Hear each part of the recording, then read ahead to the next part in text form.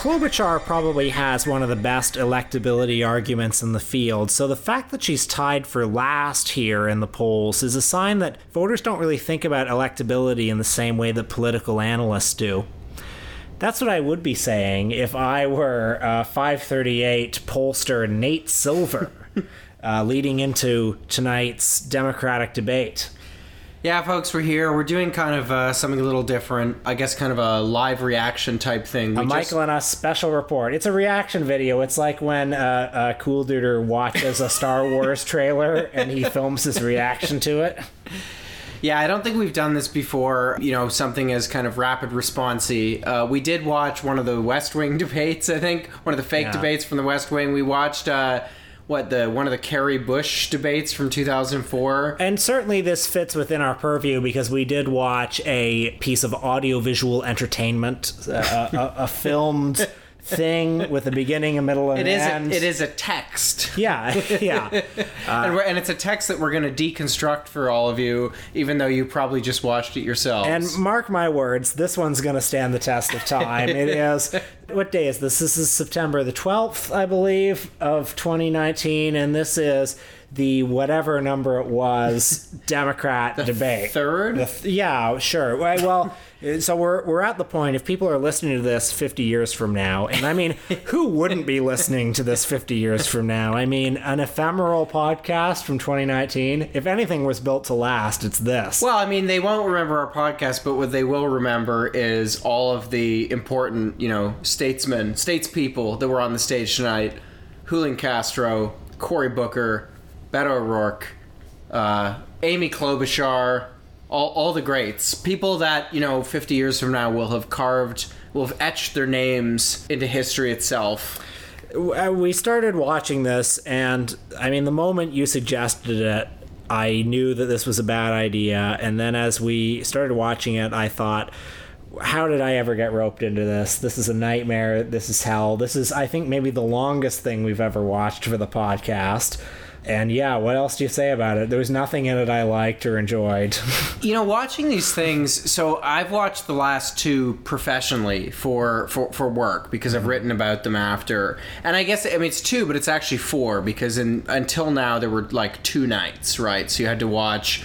It was usually a Wednesday, Thursday, because there were 20 candidates. Now we're down to 10, but the stage is still the same size because there's still 10 people they can fit on a stage. It would be so much better, honestly, if they chopped it up into two nights and there were 5 people on the stage. And maybe just chopped it up into one night, frankly. Chop it up into one night and have Bernie Sanders, Elizabeth Warren, and Joe Biden debate, since none of these other people are going anywhere. You know what I say? Keep Cory Booker in there. I like the guy. Yeah, Will's developed a little bit of a crush on Cory Booker, and this may have something to do with the fact that midway through the debate, Cory Booker dropped a reference to the film Street Fight, the Oscar-nominated film Street Fight, which, of course, we covered ourselves a few episodes back with my colleague Branko Marcetic.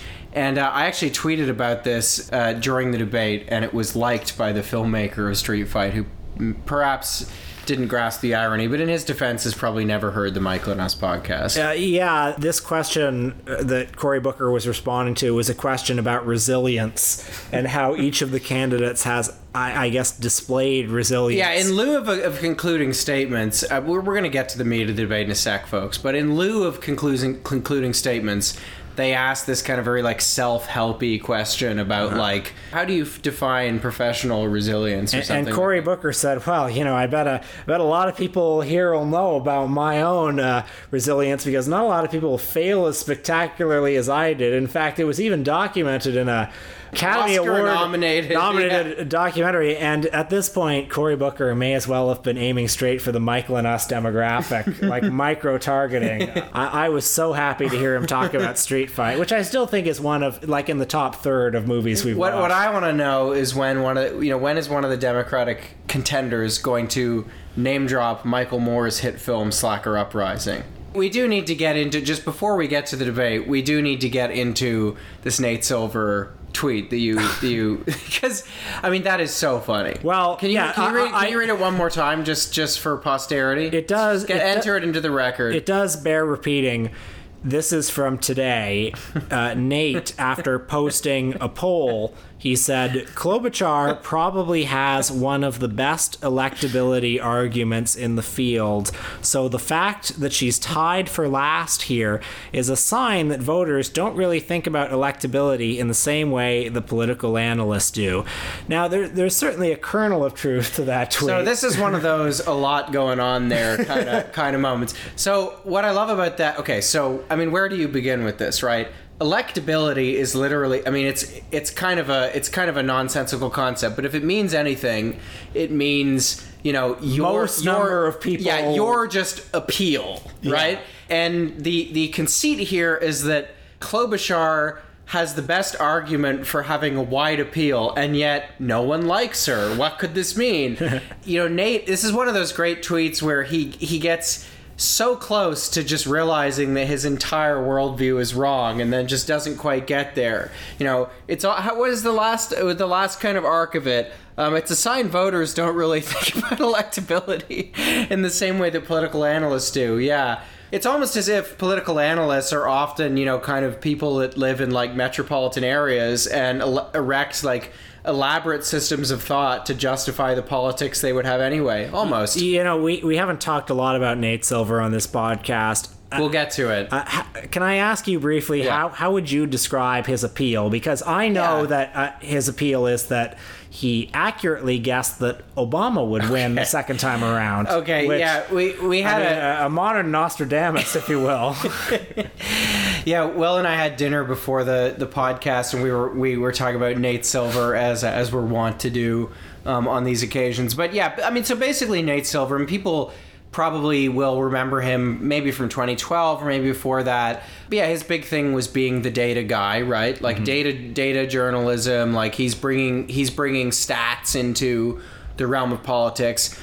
And initially, his pitch was, look, I'm not that interested in politics, right? I mean, as I interpreted it, what he was saying is kind of like, I'm coming to this without like the prejudices that you'd like associate pure with. Fact. Yeah. And yeah, as you said, he did accurately predict the, Obama-Romney election. And I mean, it's a kind of 50-50 type situation. Now, I mean, I think he did get most or all of the states correctly.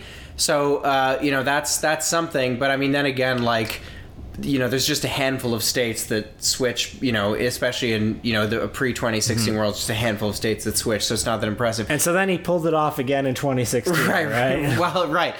So the great thing about Nate Silver is that he's never wrong. Right. And this is documented fact, as I have learned from anytime I've like issued a modest criticism or maybe barbed him very gently on social media website, twitter.com, because like Elon Musk, he's got a crew of people that will just come in and kind of defend his honor. Like a special kind of celebrity is the type that has people like, a lot of celebrities, I think, name search, right? But then there's the next level is where people name search on your behalf. And I think Nate Silver's fans are kind of like that. Because what Nate Silver does with his predictions is he will do these probabilities.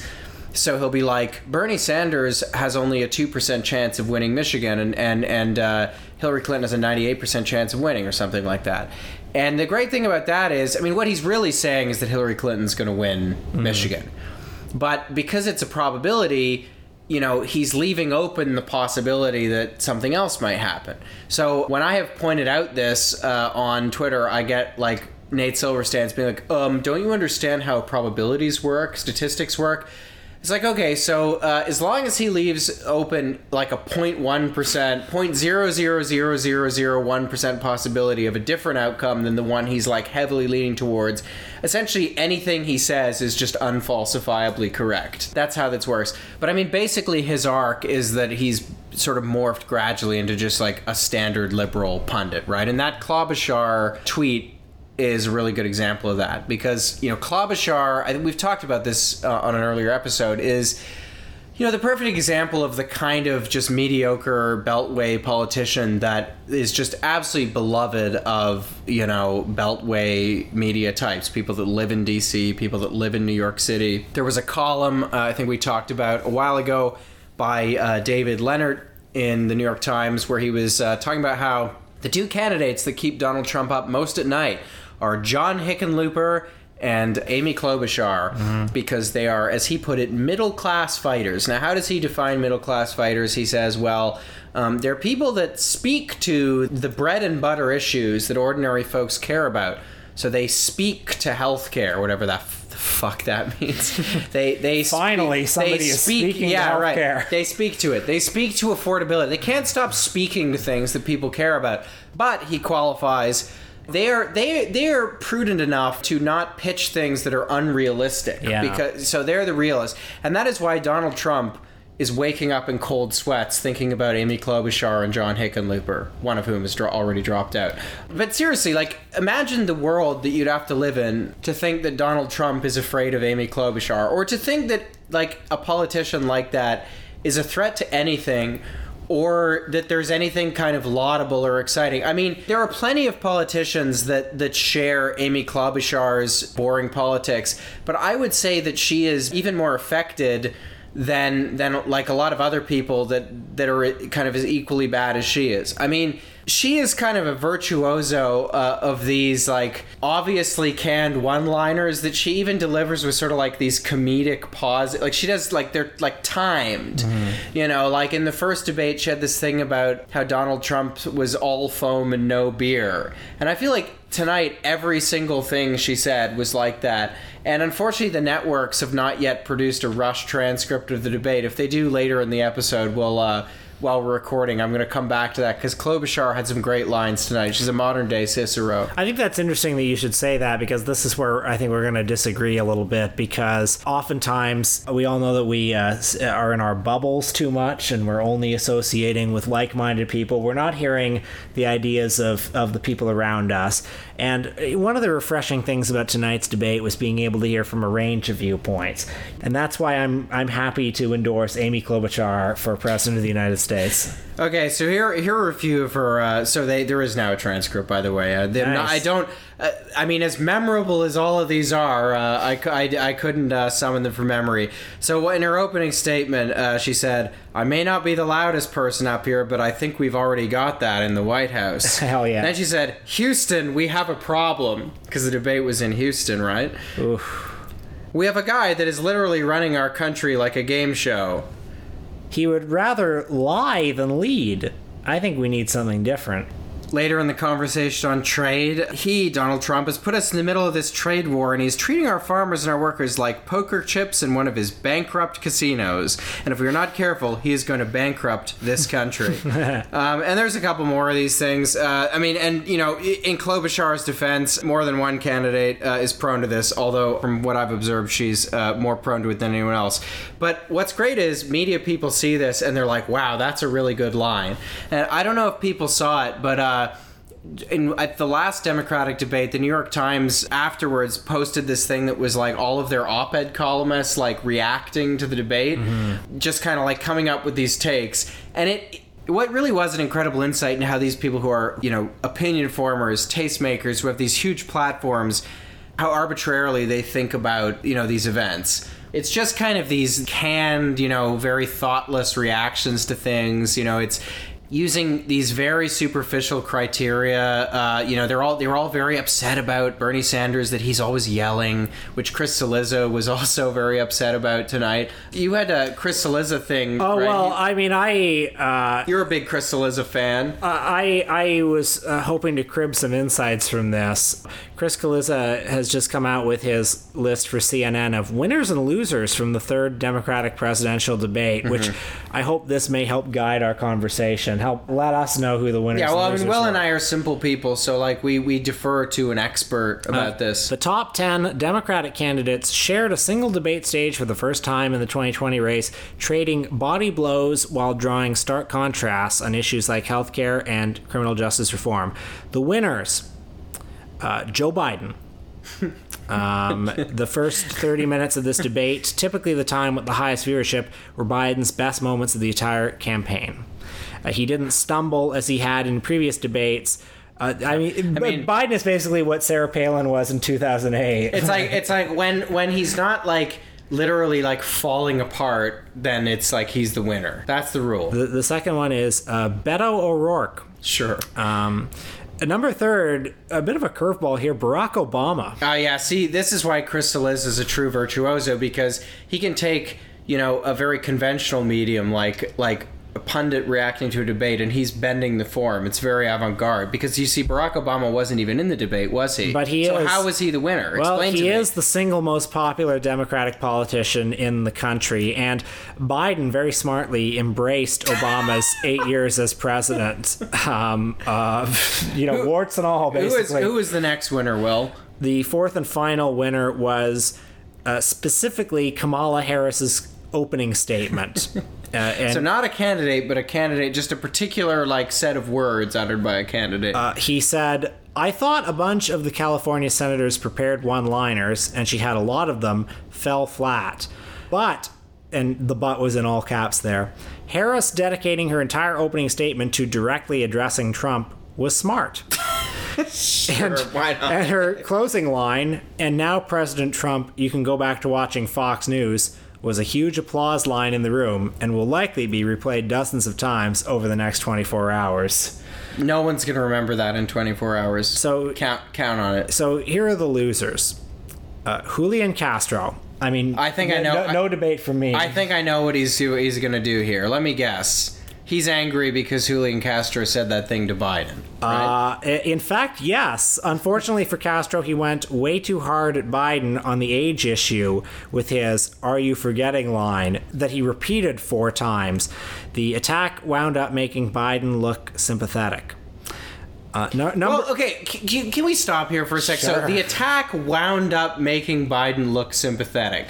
Note the language here. That it's like this kind of meta language delivered in this this sort of remove, as if Chris Cillizza isn't the one telling us what his opinion on the debate is. Yeah. It made Biden look sympathetic. I mean, he's not saying I thought it made Biden look sympathetic. It's uttered as this objective truth. And this is like a feature of this kind of punditry. It's these kind of reactions where, it's people giving you what is actually their opinion, but then it's spoken as if it's an appeal to this kind of objective truth that we all kind of accept. It made Biden look sympathetic. You weren't sad for the cuddly grandpa up there who was being... No, I certainly wasn't. Whose feelings were being hurt by that whippersnapper. Who else was a loser? You didn't like Yang? Andrew Yang. And I imagine there will be some consensus on Andrew Yang's Joker-like strategy of throwing money at the crowd. I'm not even sure it's legal. So the plot is that he's testing a pilot project where he's going to give some lucky winners $1,000 a month for a year, and you all have to go sign up on AndrewYang.com. Which is obviously a data harvesting operation. The third winner, or loser, surprisingly, is Elizabeth Warren. Cillizza says, "The Massachusetts senator wasn't bad. She just wasn't super involved in the debate," which is weird given that she is widely seen as the strongest challenger to Biden at the moment. Widely seen by whom? Based on what metrics? Thanks. Great. Thanks. That's what I'm talking about. For a chunk of the first hour of the debate, Warren sort of disappeared. Some of that is a function of not getting questions from the moderators, but Warren also needs to find her way into conversations, especially given how centrally located she was on the stage. Okay, so just completely arbitrary nonsense there, okay? And finally, another bit of a curveball for the fourth and final loser, which is the economy. Always a loser in my book. When were they going to get to talking about the dang deficit? That's what I want to know. Cillizza says this was a long debate. He had 6 O's there. Mm-hmm. And we know that in election after election, voters say the state of the economy and how they feel about it personally has a huge impact on their vote, which makes the fact the economy wasn't the subject of a single question in that time remarkable. And bad. Yeah. The state of the economy is on the mind of voters. So the economy. So there were other people in the debate who were not mentioned in Cillizza's roundup. I don't think he mentioned Cory Booker, did he? No, and Cory Booker got a lot of time. You're just saying that because you dig him. I think he's charming. I think if he sticks around at 2%, I find him kind of likable. But of course, the debate also had Mayor Pete course, there was Bernie Sanders, whose presence, if not his actual words, dominated the first third of the debate about healthcare. Yeah, I mean, all these things are basically like taking all these like people that got into politics as like law and order Democrats, like fuck schools, let's privatize them, build more prisons and stuff. They're all woke now. The debate was moderated by a panel friend of the four, show, George Stephanopoulos, led by George Stephanopoulos, who I think his first question, I mean, honestly, he didn't spend a lot of time on the big three. Warren, Sanders, and Biden, but he started with them, and the opening question was something along the lines of, are we going too far too fast? I mean, it feels like almost trite to complain about this at this point, but these debates, the way that the cable networks like moderate these debates is so partisan. Like, it is so unbelievably biased, right? Because they will, like, what passes for kind of hard-headed, adversarial journalism is asking, like, Elizabeth Warren or something. So, I mean, are people going to be worried that you're in bed with teachers' unions, right? Yeah. And they'll never say to Joe Biden, how can you, say that you care about X, Y, or Z and then go to these corporate you were at a climate town hall last week and then you went to a fundraiser hosted by the founder of a fossil fuel company. So how can anyone trust you on climate change? Like,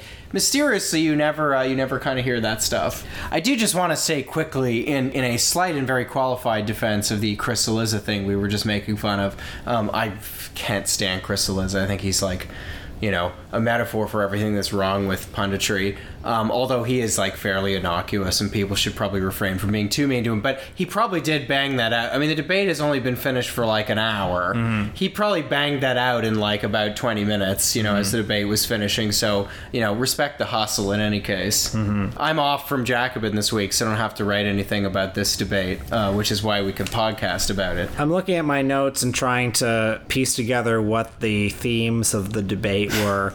There's you didn't write notes about who were the winners and losers? Only God can judge. There's what unites us is more than what divides us. The moderator surprisingly harsh on Biden. Well, there was one of the moderators was from Univision because they were, so it was like ABC and Univision joint presentation, and so the moderator, one of the moderators, was asking questions kind of on behalf of Latinx voters, mm-hmm. and they were very harsh on Biden in a good way. All of us on stage would, of course, like universal health care, and we all have good intentions, and really what we got to do is stop fighting each other and go after the guy in the White House. Who is it that pivoted that? I think that was Cory Booker. Right, so I mean, this is like, these debates have certain notes that they almost always hit. Two candidates will get into it, and then the third one will intervene, and we'll say, that right there, folks, that was everything that people are sick of hearing, right? Mm-hmm. They want to hear... They want to hear about hope and optimism for the future. They're sick of hearing Washington politicians, throw mud at each other or something. So Mayor Pete did that tonight. Mm-hmm. There were a couple other moments where people try to do that. Now that Hickenlooper and Delaney are no longer on the stage, Klobuchar kind of filled that function. Yeah, I mean, she's the sort of like NPC that's like left standing that fulfills that role of like, I'm the one who has the courage to defer to corporate interests and not make like unrealizable promises or whatever. I mean, Biden does that too, but he doesn't. Mm-hmm. He's not running on that so explicitly because he's more of kind of a cipher candidate. I think Klobuchar was the only one to get booed. She and Yang got booed. Yeah, there were a few. Biden got interrupted by protesters, right? At one point. Yeah, what were they protesting allegedly about DACA, but that hasn't been confirmed. That's what people on Twitter were saying. Right, and Biden's teeth fell out, right? Or is that a conspiracy theory? Allegedly, although some people can watch the clip and decide for themselves. I do want to just get to this thing so this question that Biden was asked, so Chris Cillizza was very impressed, as were some other people, by Biden's performance in the first third of the debate, because he was seen to be more energetic.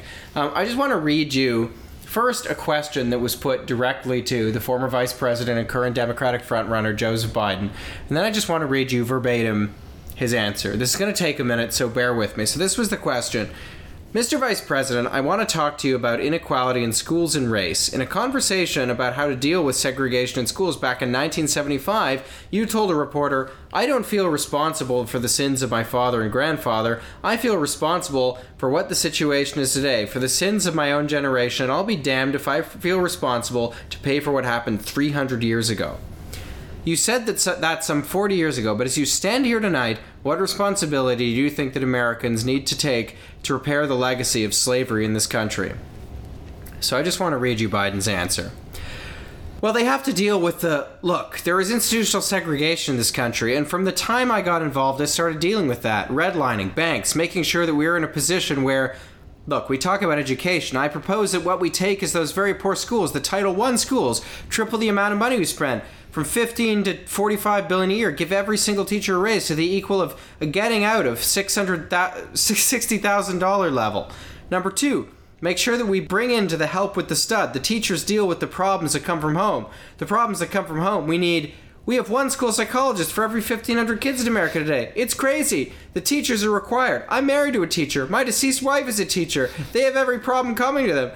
Make sure that every single child does, in fact, if 3, 4, and 5-year-olds go to school. School! Not daycare, school! We bring social workers into homes of parents to help them deal with how to raise their children. It's not that they don't want to help. They don't know quite what to do. Play the radio. Make sure make sure we have the record player on at night. The phone. Make sure the kids hear words. A kid coming from a very poor school or a very poor background will hear 4 million words fewer spoken by the time they get there. Thank you, Mr. Vice President. I like that he amended himself. No, not the television, the record player. Like, let's get in the 21st century here, you know? I think a sleeper hit in this one was when Biden began, like, his opening statement, he tried to invoke the moon landing. That was his opener. In a real appeal to, like, boomer nostalgia, right? Because Biden's supporters are, like, mostly over the age of 50. Right. And he tried to say the moon landing, and he said, like, the moon shot. Yeah. That thing you just read sounded a bit like a Samuel Beckett play. I mean, it's incredible. Yeah. It's incredible. Although I think there is some consensus that this was his strongest debate performance yet. I mean, I think, though, you see in these defensive reactions, I mean, right as the debate was finishing, they pivoted to, the gurus, the pundits that were going to do Who are the people who represent America? Right, the people that know best. And the guy they led with was Rahm Emanuel. Right. Like, probably one of the most noxious, toxic, and reactionary, Democrats in America. And he led the charge in saying that, Julian Castro was just very inappropriate in going after Biden this way. And I think that shows, like, these people are incredibly defensive about Biden, right? They want to make it taboo to just even obliquely refer to the fact that he is falling apart, that he is making up stories that are patently untrue. We read one of them on the last episode or the one before, that he is just lying about his record on Iraq. He is slurring words. He's having gaffe after gaffe. His advisors are quite literally trying to limit his time in the public eye because they're worried that he's going to screw up. And, elements in the pundit class and people within the Democratic establishment want to make that a taboo thing to bring up. Well, it really shouldn't be. Well, I mean, I think these people are taking a brave stance against ageism, and of course they would never seek to criticize a Democratic candidate for his advanced age. Though we just spent about 20 minutes trashing some of the punditry on this debate, I mean, I do think we were right to do that. I do want to say something just as, somebody who has had to write about these things and who has watched a whole lot of them. I mean, not only have I watched them in this election cycle, I've watched them in every other election cycle. I've even, believe it or not, during kind of my political junkie phase, my less kind of ideologically clarified phase, voluntarily watched old election debates, for fun. Oh my God. And been fascinated by them, right? I want to say that it is genuinely difficult to write about these things and to have anything novel to say about them, because they are, in many respects, deeply superficial events. And I think there's really two ways of reacting to this, and neither kind of really quite works. The first is to do what a lot of pundits do and to absorb them kind of very credulously, to kind of, you take on board, you just kind of accept you just kind of accept that these things are a spectacle, but then you celebrate that. So those are the people that really get off to Amy Klobuchar saying that something is all foam and no beer, or like a house divided cannot rule, or whatever the hackneyed line is. So that's one way of doing it. Those are the people that really enjoy these platitudes about how it's time to focus on what unites for a change, that kind of thing. But then the other kind of opposite way of absorbing it is with kind of a withering cynicism where you don't take any of it seriously. And that is, I think, a superior position to the first one, because at least it understands something that like the Chris Cillizza of this world don't, which is that like most of the people who get into a debate like this are like not to be trusted, and they have bad commitments, and they're craven sellouts, usually. Not always, but usually. And I mean, for me, this is why the only way that you can really watch these things or anything like them, and really the only way you can kind of watch electoral politics, mainstream politics at all and not go crazy, is by having some kind of ideological foundation to fall back on. People go on and on about, pundits. When I say people, I mean pundits. They go on and on about, Bernie Sanders is always yelling. He's always repeating the same messages over and over again. He's droning on about poverty. He's, he had a hoarse voice in this debate. Right. I'm sure we'll be hearing always, about that. Yeah, he has this message discipline. He always says the same thing, which it's funny. I don't think they would use the words message they discipline. They probably wouldn't. You're right. That's a little too favorable. And back in 2016, the problem with him was that he was too much of a wonk. They sort of abandoned that one after a while. They switched it to actually Hillary Clinton's the wonk. Anyway, it's litigating an old grievance I have with the pundits there. But they're always complaining that he just drones on. He says the same thing over and over again. But the virtue of having a consistent position, having consistent convictions, especially, I mean, in his case, they're in the minority view, or they have been for much of the time that he's been in politics, all the time he's been in politics. The virtue of having specific commitments, whether you're in politics or whether you're kind of a follower or an activist in politics, is that it doesn't matter if the same message is repeated over and over again, because if it's the right one, if it's a message you think people need to hear, everything else kind of melts away, right? You stop thinking in these superficial terms of optics. You're less likely to be obsessing about, the day-to-day polling, although, of course, like who among us? But, the superficialities that dominate kind of punditry start to matter a lot less to you. That is how I engage with politics, and it's how I keep sane. You bring a moral and an ethical perspective to bear on this. You keep it as rooted in ideas and moral convictions as possible, and even an inane spectacle like what we just watched is something that you can stand when your perspective is represented by someone, and you think a lot less about the superficial optics, which will be talked about a great deal in the next 24 or 48 hours, and it will be completely forgotten in 72. We bring social workers into homes of parents to help them deal with how to raise their children. It's not that they don't want to help; they don't know quite what to do. Play the radio. Make sure the television. Make sure you have the record player on at night. The phone. Make sure the kids hear words. A kid coming from a very poor school, or a very poor background, will hear 4 million words fewer spoken by the time they get there. There's so much. I'm going to go like the rest of them do. Finally, before we go, I just wanted to make note of the fact that the federal election has officially begun in Canada. Things are a little different here in Canada than the U.S. Our election lasts a few weeks. It's only officially a few weeks, although, of course, it's longer than that, unofficially.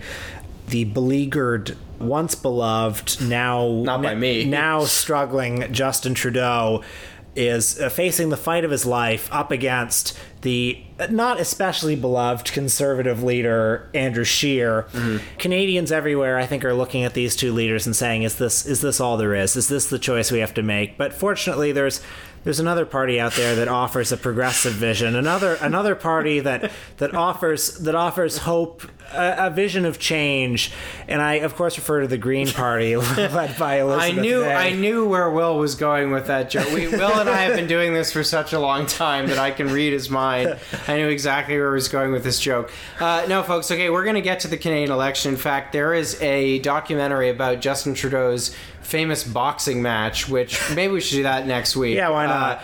I've been looking forward to doing that one for a while. I obviously can't watch two debates. I chose the American one tonight. I'm going to watch the Canadian one first thing tomorrow morning, and I will maybe find something to say about it if I can. But we'll be talking about Canada stuff, in the weeks ahead, if only as kind of a respite from the exhausting American political process. Now watch this drive. How do you do, ladies and gentlemen? Station KGOM is very happy and proud to bring you a debate between the candidates who are running for mayor of Gotham City. I believe the Penguin will lead off the debate.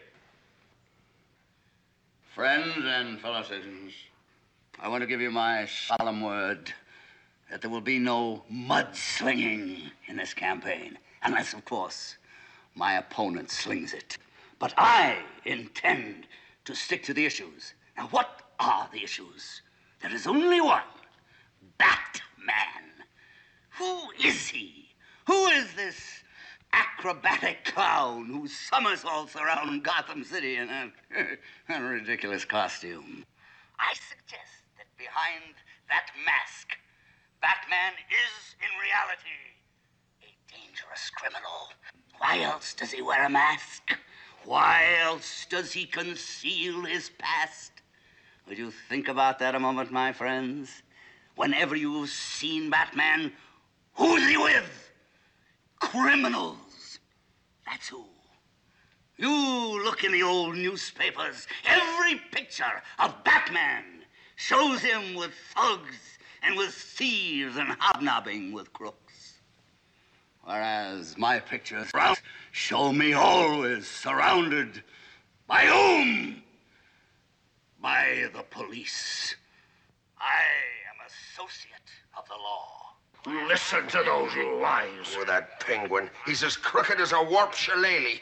Now, which man do you want to run Gotham City? A man like myself who is always in the company of the law? Or a man like Batman who rubs elbows with the worst elements of this city and who is undoubtedly a desperate criminal himself? Think about it without rancor. And remember this, no mudslinging in this campaign. Yeah, Penguin! Atta boy! Thank you very much.